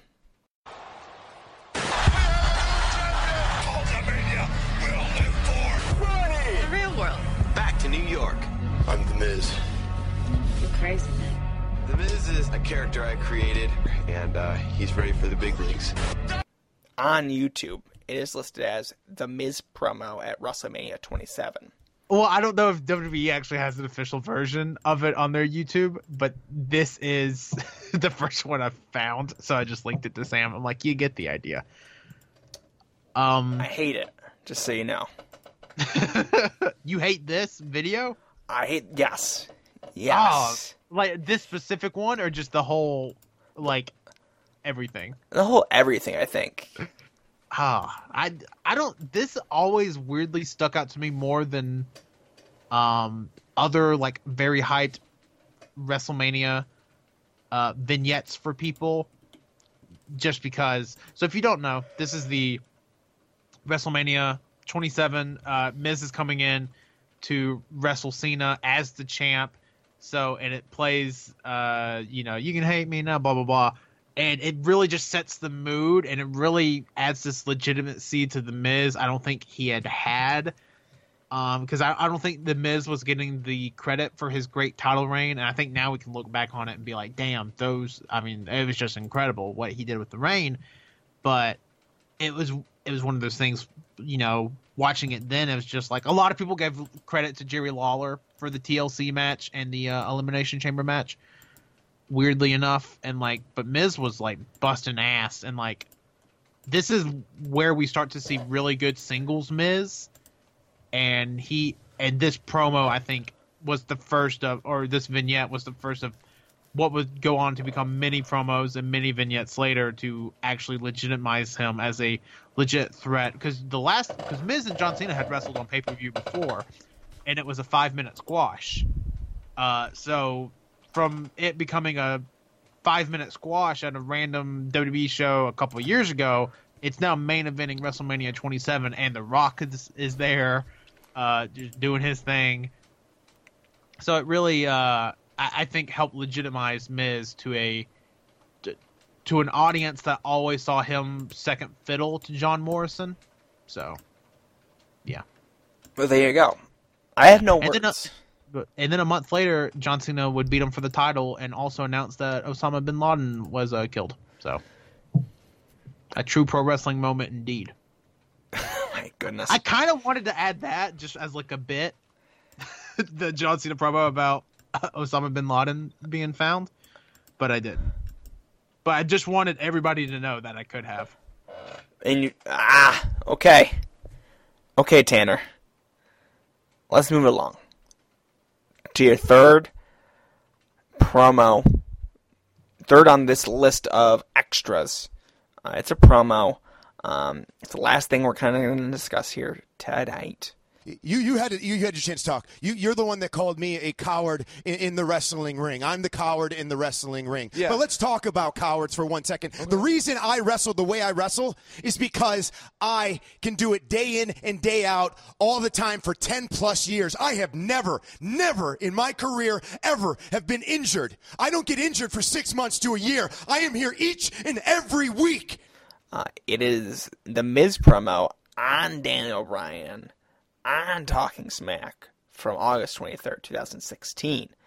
R.I.P. Talking Smack. Tanner, give me the lowdown on this one. I mean, it was Talking Smack at the height of their powers. I take that back. This is probably the first legitimate, holy shit we saw on Talking Smack, because we didn't know what it was at this point. So Daniel Bryan essentially just is shit talking Miz about him being a coward in the ring and stuff, and the Miz just goes off on the most believable shoot-esque promo that has been in WWE ever. That's why I think Talking Smack was so good. Not to be memey or a bit. I think Talking Smack really gave opportunities to guys that either didn't get enough screen time on SmackDown or let them just do something different and experimental since it was just on the network. Because I don't think anything like this would have ever been aired on WWE TV, at least not in full. They would have done whatever thing. And the fact that this happened fairly recently, within the last 2 years, is awesome. And again, this is where a lot of people started getting on the Miz is the best promo in the business. And there's a reason there's 2 Miz-related things on this list, because I'm at the point now where I don't think anybody in WWE history has been better on the mic than The Miz. And you can at me on that one, but you're not going to sway my decision. It's just one of those things that is just it's so I don't want to use the word visceral because it sounds like I'm stealing from Sam using the word visceral, but it's weirdly visceral despite it being a promo. I thought the promo was very ferocious. Yeah, ferocious is also a good word to use. Maybe even fierce. A fierce promo. Because you think... Because it looks like Daniel Bryan is legitimately scared, and Miz looks legitimately like, I'm about to kill you if you shit-talk me again. And it's one of those things... it's phenomenal. And not to mention the whole history of Miz and Bryan, which has been going on for almost a decade now, if you can believe it. I mean, it's next level stuff. Like, and I don't even think any of it's intentional. I don't think there's anybody backstage at WWE who's like, well, we're sitting on 10 years of Miz Daniel Bryan storyline. I think it just kind of happens. And luckily, you have two very smart guys in The Miz and in Daniel Bryan that realize that and utilize that at every turn where they can. And I think this is, without a shadow of a doubt, the best pit stop on their road together so far. No, I don't keep up with the product. I'm a bad professional wrestling fan. But it always felt like for the majority of his time as GM, Daniel Bryan was fun, a bit cheeky, one would say. And during this promo, it seems like it gets away from him. It becomes very, very much real. The reality era. Very real. Yep. He is welcome to the reality era. Welcome to the Total Divas era. Yes. Total Bellas era. Yes. We're working breakups. We're working prior relationships from the get-go for the big ratings. Can you... You think their breakups work? I think the whole thing's a work. You think their whole relationship was a work? From inception. Sam, a 6-year relationship? The whole thing will work? $1 bills. Ain't no stopping me now. Okay. Sorry. It's John Cena. He does whatever it takes for the World Wrestling Entertainment. I mean, you're not wrong. You're not wrong. He but lives also at the same time, breathes. But at the same time, you don't think somebody would have came out by now and been like, hey, guess what, guys? 2 years ago, I fucked John Cena. It's like, you don't think that would have happened by now? Or do you think he makes his sexual partners sign like NDAs to be like, you can't talk about my dick? So I think very much open to cheating on his wife.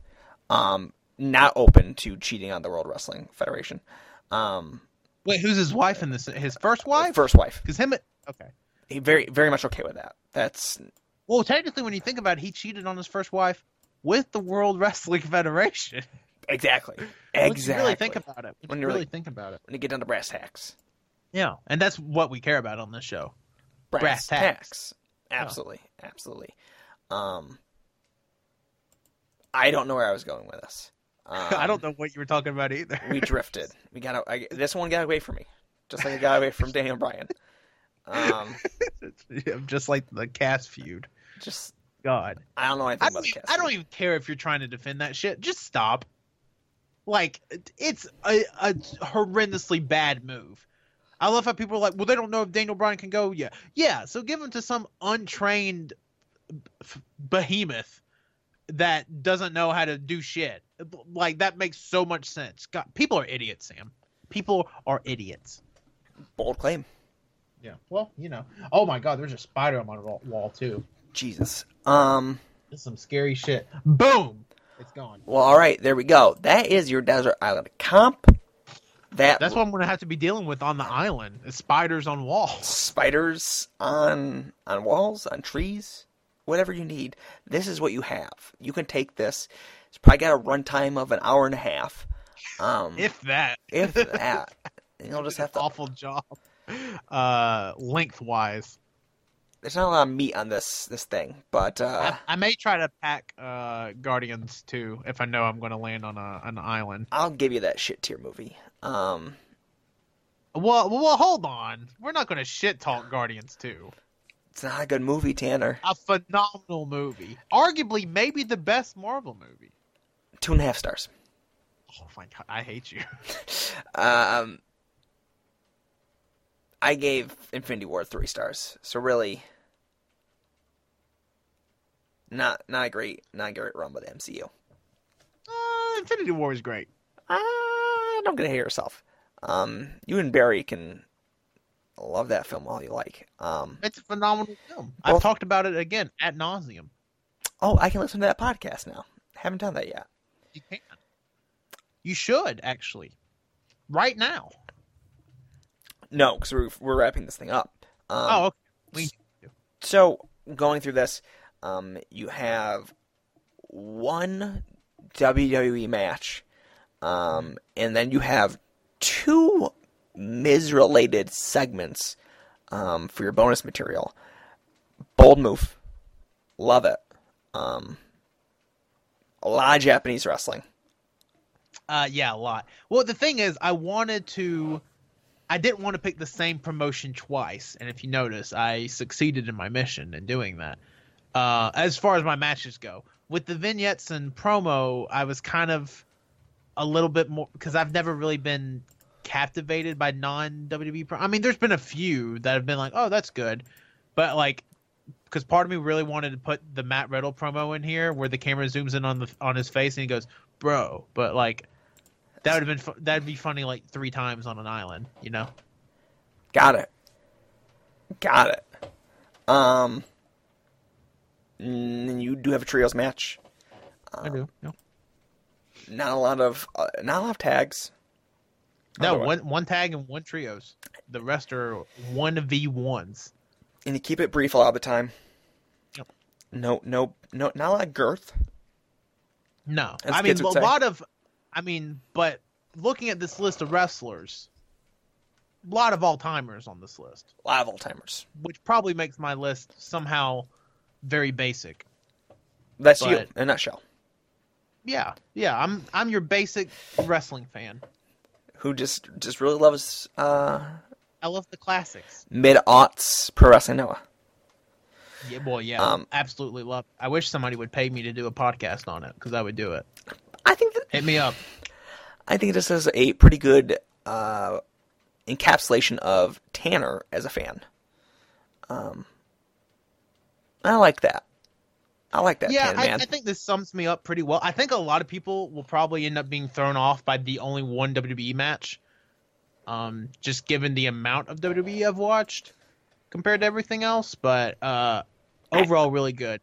I expected another Pro Wrestling Noah match, admittedly, but I really want Noah is the one promotion I wanted to make an exception for, because I feel like an awful person for leaving off Takayama and Kobashi from 04 on this list, just because God, that's like the pinnacle of the sport. But I really wanted the variety with the 6-man tag, and I think the 6-man tag offers stuff that you're not going to get from that Takayama Kobashi match, despite both matches being just phenomenal in their own rights. But yeah.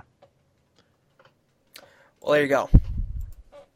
That's your Desert Island comp. Tanner, sad to see you go, but thanks for being on.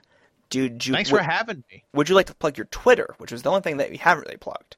Yeah, I can plug my Twitter. You can follow me on Twitter at Tanner1495, and we've talked about it a lot, but you can follow my podcast on Twitter at AYCH Podcast and find a lot of different podcasts for you to listen to, and you can find links to our Instagram and our Twitch on there as well. So go follow us on Twitter and get on for the ride, because it's about to get nuts with E3 here in just a few weeks. Well, thank you for being on, and thank you all for listening.